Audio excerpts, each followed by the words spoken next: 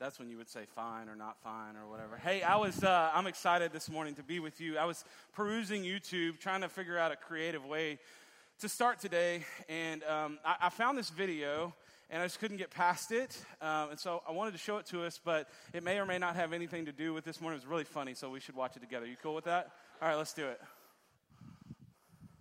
And close your eyes and just fall down, okay? Don't worry. Okay, then Lauren's going to catch you. Close your eyes. Okay. Okay, it's called the trust fall. Okay, trust fall. Ready, set, go.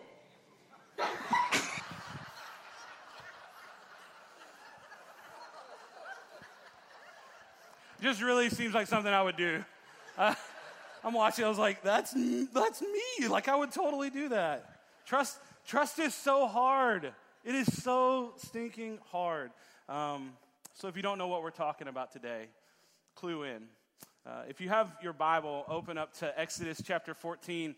I want us to look at a passage that at the core and the fundamental of what it is about trust. And in order for us to really get everything we can out of this passage of Scripture this morning, Exodus chapter 14, I want to give us a snapshot of what's been happening in the life of the Israelites up until this point. And so we're going to go to a history class right now, so you may want to take some notes. But in this story, the nation of Israel has been in Egyptian captivity for a few hundred years now. And we come to this point in time where he's done with it. And so in Exodus chapter 3, he approaches a man named Moses. You probably know this story. And he commissions him, and he wants to use Moses to deliver the Israelites from Egyptian captivity. And what happens is Moses tells God every reason why he's incapable of doing this. And God continues to assure him that if he would just say yes to God, you can be sure that it is going to be the power of God that goes with you that is going to compel Pharaoh and his army to release the Israelites out of Egyptian captivity. All Moses has to do is be faithful to what God's asked him to do. And so chapter 3, 4, and 5 is really about Moses getting geared up to do that. And then in chapter 6 and 7 of Exodus, God promises that he's going to deliver on everything that he said he was going to do through Moses. The Israelites were becoming very accustomed to slavery. They had just kind of settled into this was the way of life it was going to be. And God reassured Moses over and over again that he had been given power and he had been given authority from God to approach, up until this point in Scripture, the most powerful man in the Bible, in the world, really. This man had built a government and an army that thrived on fear. And he was the biggest, baddest mamma jamma on the earth compared to God Almighty. God had so much power in this situation because he is God. And so Moses goes before Pharaoh. And to show that he means business, there's this really cool situation where supernaturally, through the power of God, Moses turns this rod that he's carrying into a snake. But Scripture says that God's going to harden Pharaoh's heart and that he is not going to budge even in the midst of seeing something so supernatural as that. And what's going to happen is it's going to start the 10 greatest displays of God's power over creation so as to prove that he means business. And so God sends these things called plagues. Now, you may have read about this or you may have heard about it, but a plague is just a fancy way to describe this continual distress that human beings have no power over whatsoever. Okay, God sends 10 plagues, and y'all, he sends some nasty, nasty stuff. Like if we were to walk out and some of these things were present, hide your kids, hide your wife, it would be nasty, okay? So he turned the Nile River, he turned it into blood completely. He sent frogs everywhere, gnats everywhere. One day, y'all, the livestock just completely died. Like, picture just dead animals everywhere, right? Locusts. He sent hail, and I'm not talking about Mark, Sarah, Matt, or Sheila, right? Like, I thought I would follow up on his joke. Didn't work. And then he sent 3 days of pitch black darkness. There was no light whatsoever in the world. And then finally, it comes to this point where God has to really show that he means business because Pharaoh's not budging. And so what God does is he allows the firstborn of every child that is under the rule of Pharaoh to be killed. but he gives them a way out. See, God being rich in mercy says that if you'll just do what I ask, this is where we get the idea of the Passover, okay? That if people would just put the blood of a lamb, and you really should go to the scriptures and read this story because it's an incredible, incredible story of how God, even in the midst of him trying to prove that he is a powerful God, gives his people a way out if they would just be obedient. But Pharaoh is not budging. And finally, we come to this point where Pharaoh, because of his stubbornness, loses his firstborn child and understands, okay, they got to go. The people are getting tired of it. Pharaoh's getting tired of it. Pharaoh's men are getting tired of it. And then in chapter 12, verse 50, we see that the Israelites are officially liberated from the nation of Egypt. And the cool thing about this liberation is that God doesn't just say, okay, I let you free, now just go live your life. Like this is the beginning of the story for the Israelites. They had a long history of being slaves under a slave master where they had no control, and finally God gives them freedom, and he says, okay, I'm going to send you back, and I want you to go exactly the way I tell you to go. He gives them everything they need. Much like when we enter into a relationship with Jesus, God says, this is the beginning of the story, and I want to use you, and I work through you, and I'm going to guide you, and I'm going to give you every single thing you need. The entire Bible, the entire story of the Bible is how God has come to seek and save that which was lost. From the moment that Adam and Eve sinned in the garden in Genesis chapter 3, God has been in hot pursuit to find that which is lost. And the story of God providing a way out for Egypt is really foreshadowing the fact that we as human beings have been provided a way out of slavery, the slavery of sin and death, by Jesus' death, burial, and resurrection on the cross that we celebrate every Easter. Here's what I want you to understand this morning before we jump into the scripture is that God is a promise keeper. Now, why do I say that? If you and I were to have a conversation one day, let's say we went to have some coffee, and then I was like, I got a really good idea. I want to take you to New York City.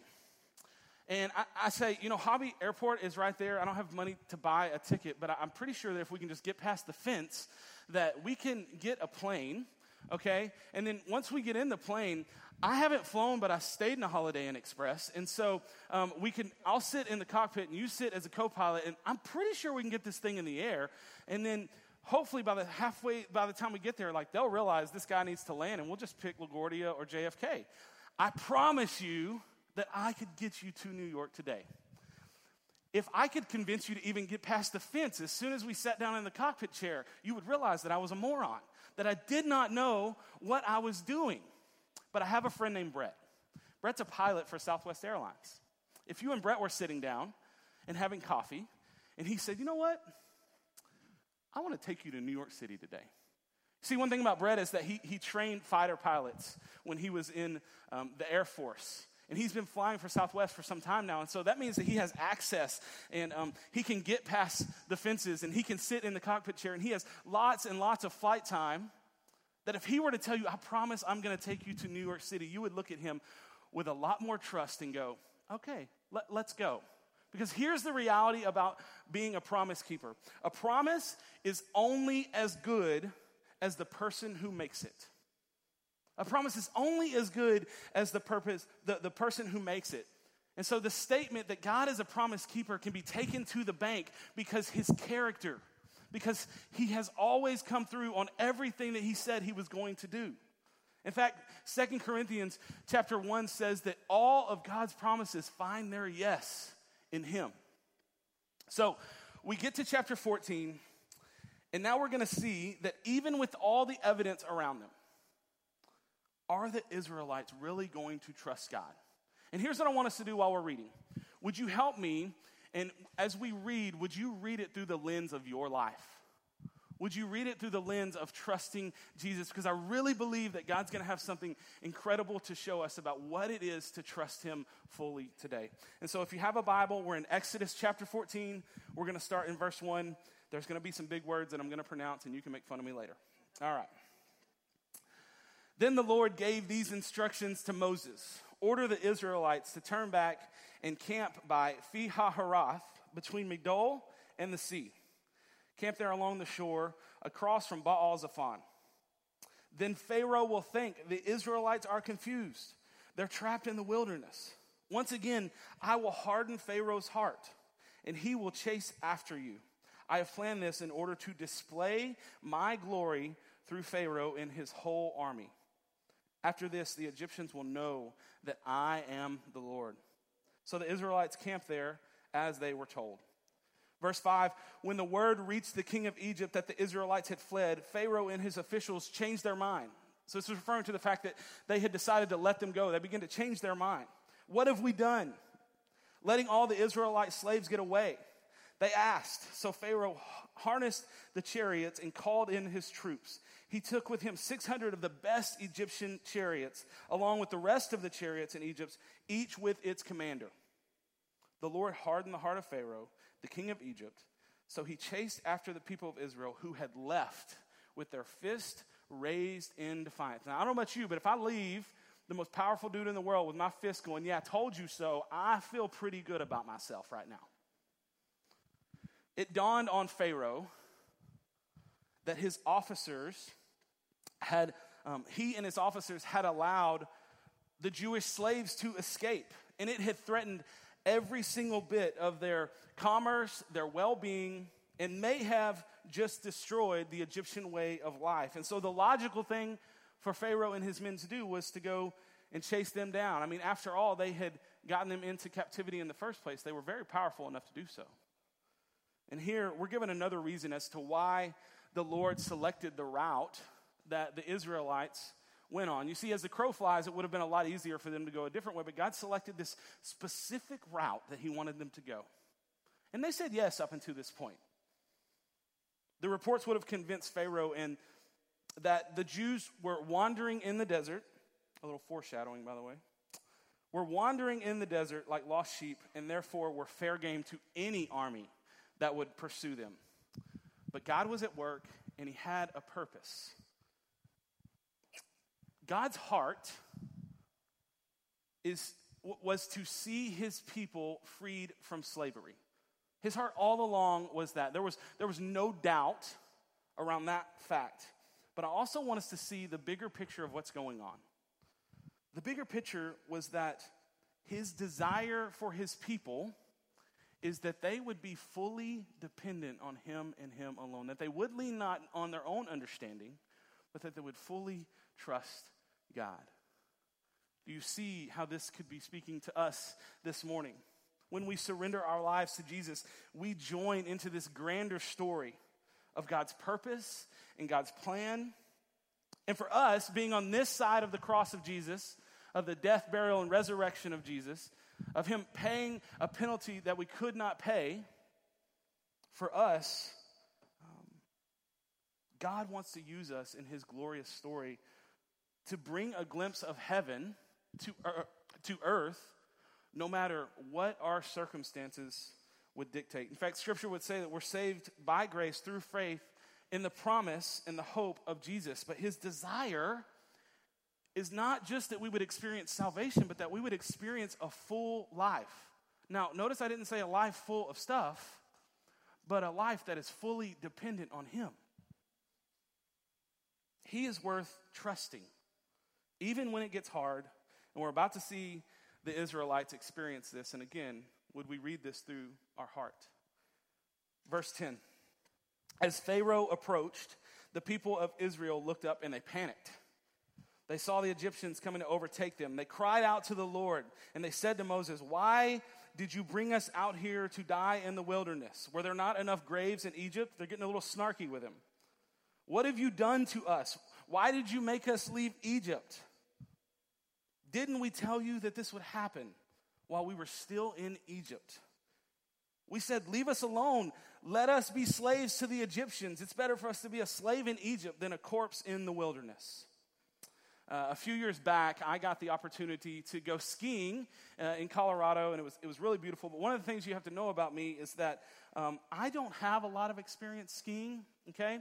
When I see children that are 6 and 7 whizzing by me without poles, I'm like, that's dangerous. Why would you do that to your child? One of the things that my friend promised me was that he wouldn't put me in any dangerous situations to where I wouldn't be in control. That wouldn't be outside of my experience of knowing how to ski. And so I did some training on the bunny hills. I became the leader of like this great 7-year-old group. They really trusted me. And I decided that was a little weird, so it was time to go to the greens. And my friend, he told me, hey, you're good, man. Like greens are really, I mean, some of you guys know this, like greens are really awesome. And what I found out was after I got off the thing that takes you up, I don't know what it's called, lift. There we go, lift. After I got off the lift and, my skis flung up because you didn't lean forward. Yeah, laugh it up, Chuckles. I got my skis back on, and what I realized is that I could handle a green, y'all, and it was so beautiful. The mountain was, we're up higher, and the mountain was beautiful, and the snow caps, and I was like sipping a mocha frap while petting a bunny. It was a beautiful moment. And I was following my friend, and everything was great, but you see where this was going, right? Then came the turn that will forever scar me for life. See, there was a fork ahead in the road, and one way was going to go the path that we were kind of going. The other way was a little more green, and my friend decided he's ready for this. Either that, or he had taken me to the mountains to kill me. I didn't know which one was true, but I just know I didn't want to be lost in the middle of the mountains, and so I begin to go down this hill, and there's this little buddy, right? He's probably 9 or 10. He has no skis, and he just thinks it's fun, right? So he's whizzing around me and, patting me on the back and then running away and stuff like that. And I'm like, bro, you better watch it. Like, you are in trouble. And it's not because of me. It's because mass plus falling on a mountain is not good for you. And I'm literally going down this mountain, and he does one of these things where he flips to the side and he sprays snow all over me, and I kind of go blind. But what I realize is there's an 8 to 10-year-old child that has stopped in front of me, and I don't know how to stop. And so I literally, with all of my might, jump as high as I can, probably not that high, and I feel the ski hit him on the top of the head, and I'm thinking, I've just committed homicide. Like, this kid is not going to make it. And I turn around, and we kind of do that thing where we check ourselves, and we're like, okay, everything's intact. Stuff may be broken, but we'll figure it out later. And I look up, and he's on all fours. He's got snow on his face, and he kind of wipes it away from his goggles, and he goes, that was awesome. And I'm like, you're an idiot. What are you doing? I literally sat down on my fanny. I threw the skis down, and I looked back at my friend, and I was like, you had to tell a medic to come get me because I ain't moving. Then I realized it was really cold. I probably should get moving. So I did one of these moments all the way back down the mountain. Here's my point. All is well when all is well, right? When things are going great, it can be the most beautiful situation in the world. It's easy to follow Jesus when all is well, right? But you let the situation change. You let things get a little dicey. You let us get pressed. And in our humanity, we are prone to do exactly what the Israelites did. We're prone to look at God and throw our hands up and go, you've got to be kidding me. I followed you for this? As long as everything's going well, the Israelites usually obeyed the Lord, and Moses made progress. But if there was any trial or any discomfort, if you were to continue to read the story, you would know that their circumstances changed their heart. They immediately began to complain to Moses and the Lord, and they even started to buy into the lie that maybe slavery was better than this. How much disappointment? How much of a change in plans? How much does it take discomfort for us to be unhappy with the will of the Lord and to stop trusting and start complaining? What does it take for us before we look at the sin that we know enslaved us and think maybe that life was better? And we try to take control. But what if God is wanting to press us a little bit so that we can learn how to depend on him more? What if he allows us to go through circumstances that get a little dicey and we don't see the end result so that he can prove over and over again that he is a God that can be trusted? Our student ministry staff, along with some of our leaders, over the last 3 years have gone to this conference called Church Leaders Conference. It's in Dallas. We go in the spring, and it's a great time for us to get together as a team and to pray and to have fun and to learn from leaders. And the pastor of the church that we go to, his name is Todd Wagner, and there is this quote that he has used the last 2 years that has just rocked my world over and over again. And the quote is this, and I want you to write it down if you can, or take a picture of it. It says this: if dependence is the goal, weakness is an advantage. If dependence is the goal, weakness is an advantage. Now look at me. Some of us are killing ourselves trying to be the Lord of our life. How much longer could we keep that up? And we're tired. And I'm not just talking to those of us in here who may not have a relationship with Jesus yet. I'm talking to all of us, those of us who have surrendered our lives to Jesus, who have tasted the goodness of God, who have seen how he can free us from the bonds of slavery, of sin and death. Some of us, God has delivered us out of the slavery. We have tasted freedom. And things got a little dicey. And instead of trusting that God was at work for our good, we are trusting in our former slave master to give us something that we know it won't give us. If God was good enough to save us, surely he's good in these moments too. What we need to see is that when it comes to really depending on God, we have to quit being such control freaks. And we have to allow him to work, because if dependence is the goal, then weakness is to our advantage.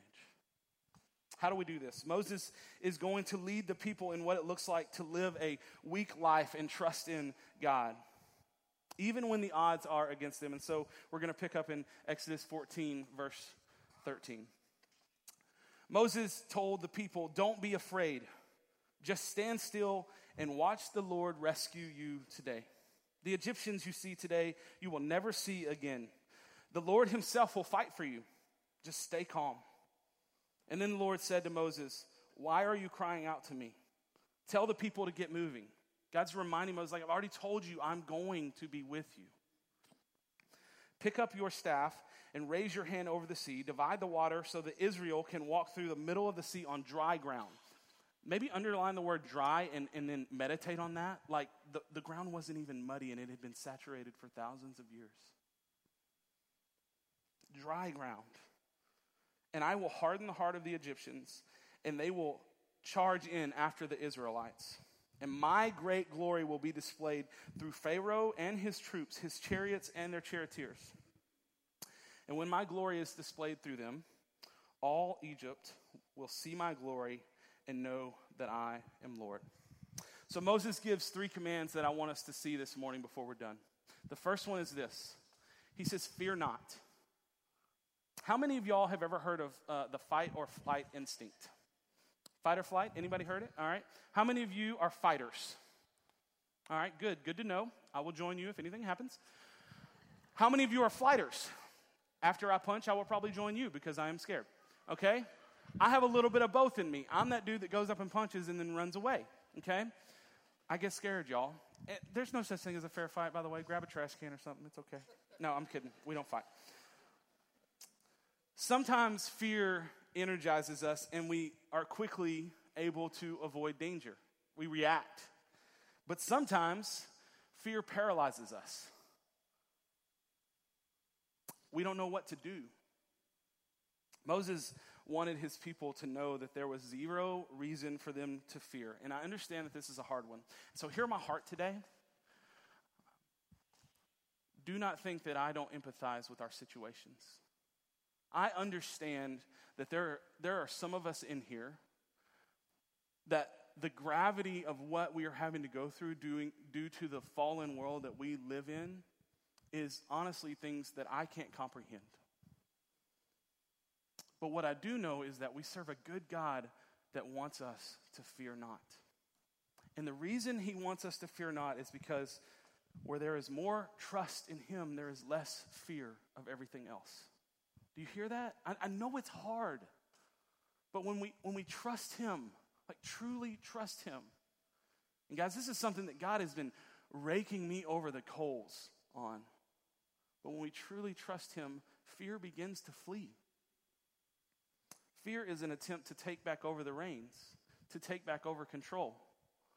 But if dependence is the goal, then weakness is an advantage, right? So I want to give us some practical steps, because I believe that fear flees when we know the heart of God. When we truly know his purpose and his plan is good, no matter what our circumstances. And there's two ways that I believe very simply that we get to know the heart of God. And I want to challenge you to do these for the next 7 days and see how your community with the Lord grows. The first is this: daily time in prayer. That you would set aside in your calendar, like we set aside the things that are important to us, that we would set aside in our calendar time where it's just me and him. And it's not just me talking, but it's also me listening, turning the phone off, getting a space where there's nothing to distract us. And guys, listen, I know it is hard to do that in the world that we live in. Daily prayer, and we will begin to know the heart of God. The second thing goes hand in hand with that, simply reading the Word of God. So many times we look and desire answers. We wonder, what is God saying? And I think if God was here with us, he would say, I've written the answer already. Would you get to know my word? Psalm 119:11 is one of my favorite verses. It says, when I hide his word in my heart, I will not sin against him. That means when I know the word of God in my heart, and I know what he says about me, and what he thinks of me, and the life that he has for all who would believe in him, fear and sin begin to flee. These two go hand in hand in knowing the heart of God. And if we want to be fully dependent on him, we have to invest in these two things. Invest, key word. So what's happening in the story is Israel's being tempted to flee the freedom that God is trying to offer them when the situation gets dicey. And the second thing that Moses reminds them of, that God has said, is to stand still and to see the salvation of the Lord. There's so many times in Scripture that God tells his people to stand still, to be still. If you were a part of Women's Bible Study last year, you guys spent an entire year over 2 words, be still. And what does that look like? When I was in high school, I was a lifeguard at a pool in our town, and I had to go through training for this. Many of you guys have been lifeguards or are lifeguards. But one of our training tasks was that we had to observe a training in live action. Basically, we had to ask a lifeguard if we could observe them for so many hours. And the guy that I had asked, it was at a municipal pool, it was a bigger pool. And he notices that there is a man that is beginning to struggle. He got in the water, he's beginning to struggle, and so this lifeguard goes into action. He blows his whistle, lets everybody else know what's going on, and all of them kind of just go into action. He dives in the water, and as he gets closer, he notices that this is no small man, that this is a large man, and this man is flopping and flailing and beating against the water and fighting, and so what the lifeguard does is he gets as close as he can, but not too close. He stays near. And I'm literally on the side of the pool wanting to scream like, save the dude, like what are you doing?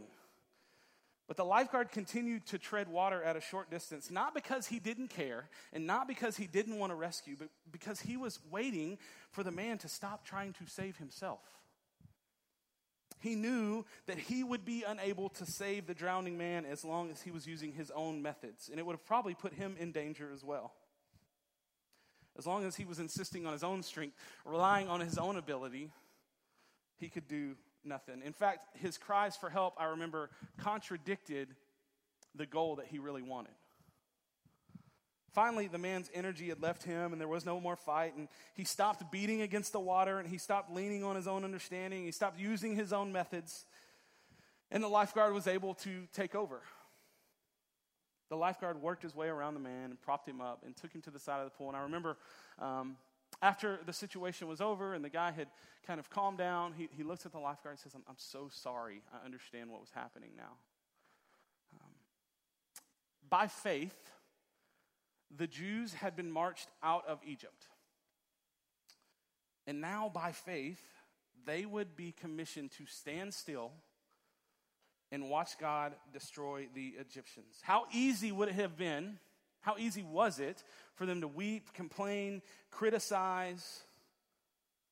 But Moses reminds them of what God says. In fact, it's in the book of Psalm, chapter 46, verse 10. You be still and you know who's in control. You be still and know that I'm God. So what's our application here? Let this sink into your soul because it will save you a lot of time. There is nothing you can do to earn the salvation of Jesus. Do you hear that? There is nothing that you can do to earn salvation. There's nothing that you can do to make God love you any more. Your devotion is not good enough to save you. And God is screaming to the Israelite people, just be still. I have promised you. Just be still. You can't save yourself. Maybe some of us need to hear the voice of Jesus say, just be still this morning. This is what the Bible says of our salvation. Ephesians chapter 2.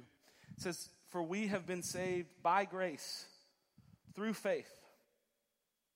And it's not of our own doing. It's a gift of God, not a result of works, so that no one may boast. So if we can't do anything to earn the love and salvation of God, and he is the one who gives us everything we need for life and for godliness, then in the midst of the gravity of life, what choice would we have than to listen to the commandment that Moses gave the people of Israel that day? You be still and you reflect on the salvation that has been given to you. And for us, that is in Christ Jesus when we surrender our life to him. You see the gospel spelled out for the Israelites? This is the same story that you and I get to partake in. And so how can we do this practically? Something that a friend challenged me on the last probably 8 months of my life is there time in your day where you stop everything and just reflect on the fact that you've been saved?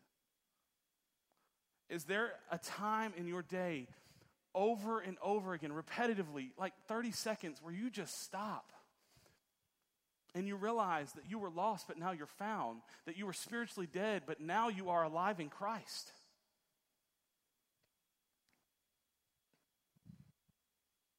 Find some time to be still and to reflect on the salvation that you have been given in Christ Jesus. Because I can promise you this, there have been moments in my life where my heart has not been right. There have been moments where I have been frustrated with people, and all of a sudden this alarm goes off on my phone and it says it's time to be still. And I reflect on the fact that, you know what? I've been saved by a grace that I do not deserve, that I cannot earn. And all of a sudden, my heart begins to line up with God again. Be still. Last thing Moses tells them is this. He says, go forward. This one's hard. This requires much of us. When Moses lifted up his rod, the waters would part and the Israelites would be able to walk across on dry land and escape the Egyptian army. And at Moses' signal, the water would then flow back down and immerse the Egyptian soldiers and completely annihilate them, just like the Lord said. And I want you to notice something. In this situation, after God had told them this, Moses didn't go back over to the Israelite people and was like, okay, if we just give this some time, we can figure something out. Like we can tie some loot together and make a barge, and we can get across this water before these crazies come and get us. No, he reminds them. He reminds them that God and God alone is their Savior, that they can do nothing to save themselves, that God is the one who liberated them from the whips of Pharaoh, from slavery. Will he not save them now? Will he not come through on his promise? Remember what we said earlier. The thing about a promise that makes a promise good, it's only as good as the person who makes it. God is faithful and he is good, and all of his promises play out. This is what Moses is trying to remind the people of God, and this is what we are trying to be reminded of today. Red Sea moments are moments that he uses to remind us when we come to the end of our resources, to our understanding, to our wisdom, we're able to hear the voice of God say, fear not, stand firm. See the salvation of the Lord. I am a God who can be trusted. We need this reminder, guys. God is the one, not us. The promise for the Israelites was that God was going to deliver them from the bondage of slavery and return them to their nation. That was the promise that God made them. The Israelites, it didn't go how they pictured it. But they needed the Red Sea moment. They needed this moment. They needed their backs against the wall. They needed to see that it was not them who saved them in the first place, but it was God. They needed a reminder that he was the one that was going to be faithful to them, not the other way around. They needed to remember who they were and who he was. So how does this translate to us? James chapter 1. James chapter 1 says, "Dear brothers and sisters, when you face troubles of any kind, consider it an opportunity for joy. For you know that when your faith is tested, your endurance has a chance to grow. So let it grow.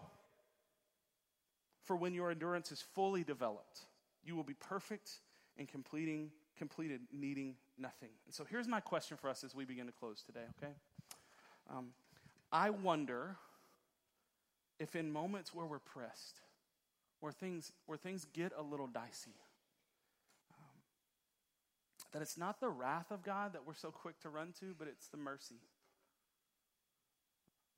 I wonder if God loves us so much that he would allow us to be pressed so that we would know that he desires for us to be fully dependent on him. Like, what a gift that is. What a gift it is to come to the end of our resources. What a gift it is that God would expose our sin and that we wouldn't know what to do with it other than to just trust that he's at work. What a gift that he chases after our heart, that his will for us is to seek and save that which is lost and to sanctify us, to make us more like Jesus. If we can't see the depth of our sin, we will never see how great our salvation is. If you read the rest of the story, God did exactly what he said he was going to do. And it happened exactly the way he said it was going to happen. And I want to encourage you, sometime today, would you go back and would you read the rest of Exodus chapter 14? But I want to invite Matt and Sheila back up. And I want us to have a time of reflection and a time of worship. A time for us to respond to the word of God. Because this is how the chapter 14 of Exodus finishes, okay? They had just gotten through the Red Sea. They walked across on dry ground. The Egyptians came in. They were taken over by the water. All of them were killed. The bodies began to wash up on the shore. And this is what it says. It says, "That is how the Lord rescued Israel from the hands of the Egyptians that day. And the Israelites saw the bodies of the Egyptians washed up on the seashore. And when the people of Israel saw the mighty power of the Lord, the power that he had unleashed against the Egyptians, they were filled with awe before him. They put their faith in the Lord and his servant Moses." The Israelites needed the Red Sea. They needed to be pressed because they needed to be fully dependent on him because they would not get anywhere without that. What is our promise that we have been promised? Our promise is not that we would not face trouble. Our promise is not that we wouldn't get the phone call that changes everything, right? Like some of us know that way too much to be true. Our promise is that it is not that we would get the American dream. Like you understand that, follower of Jesus. Like that's not your hope. That's not your promise. Your promise is that when you fully surrender your life to Jesus, you get Jesus. Like, and his promises are he will never leave you. And he will never forsake you. And when things get dicey, even though the wind and the waves would come and beat against the house, your house will stand. Because the promise of God is that he is at work in all that he does. For those of us who surrender our lives to Jesus, everything could fail us, but we still get Jesus. That's our hope. And so as we sing this and as we reflect on the word of God, may we be reminded, because all is well when all is well. But it's just as well if it's not when we have Jesus. Father, in this moment, would you minister to our heart? Would you help us to fully depend on you this morning?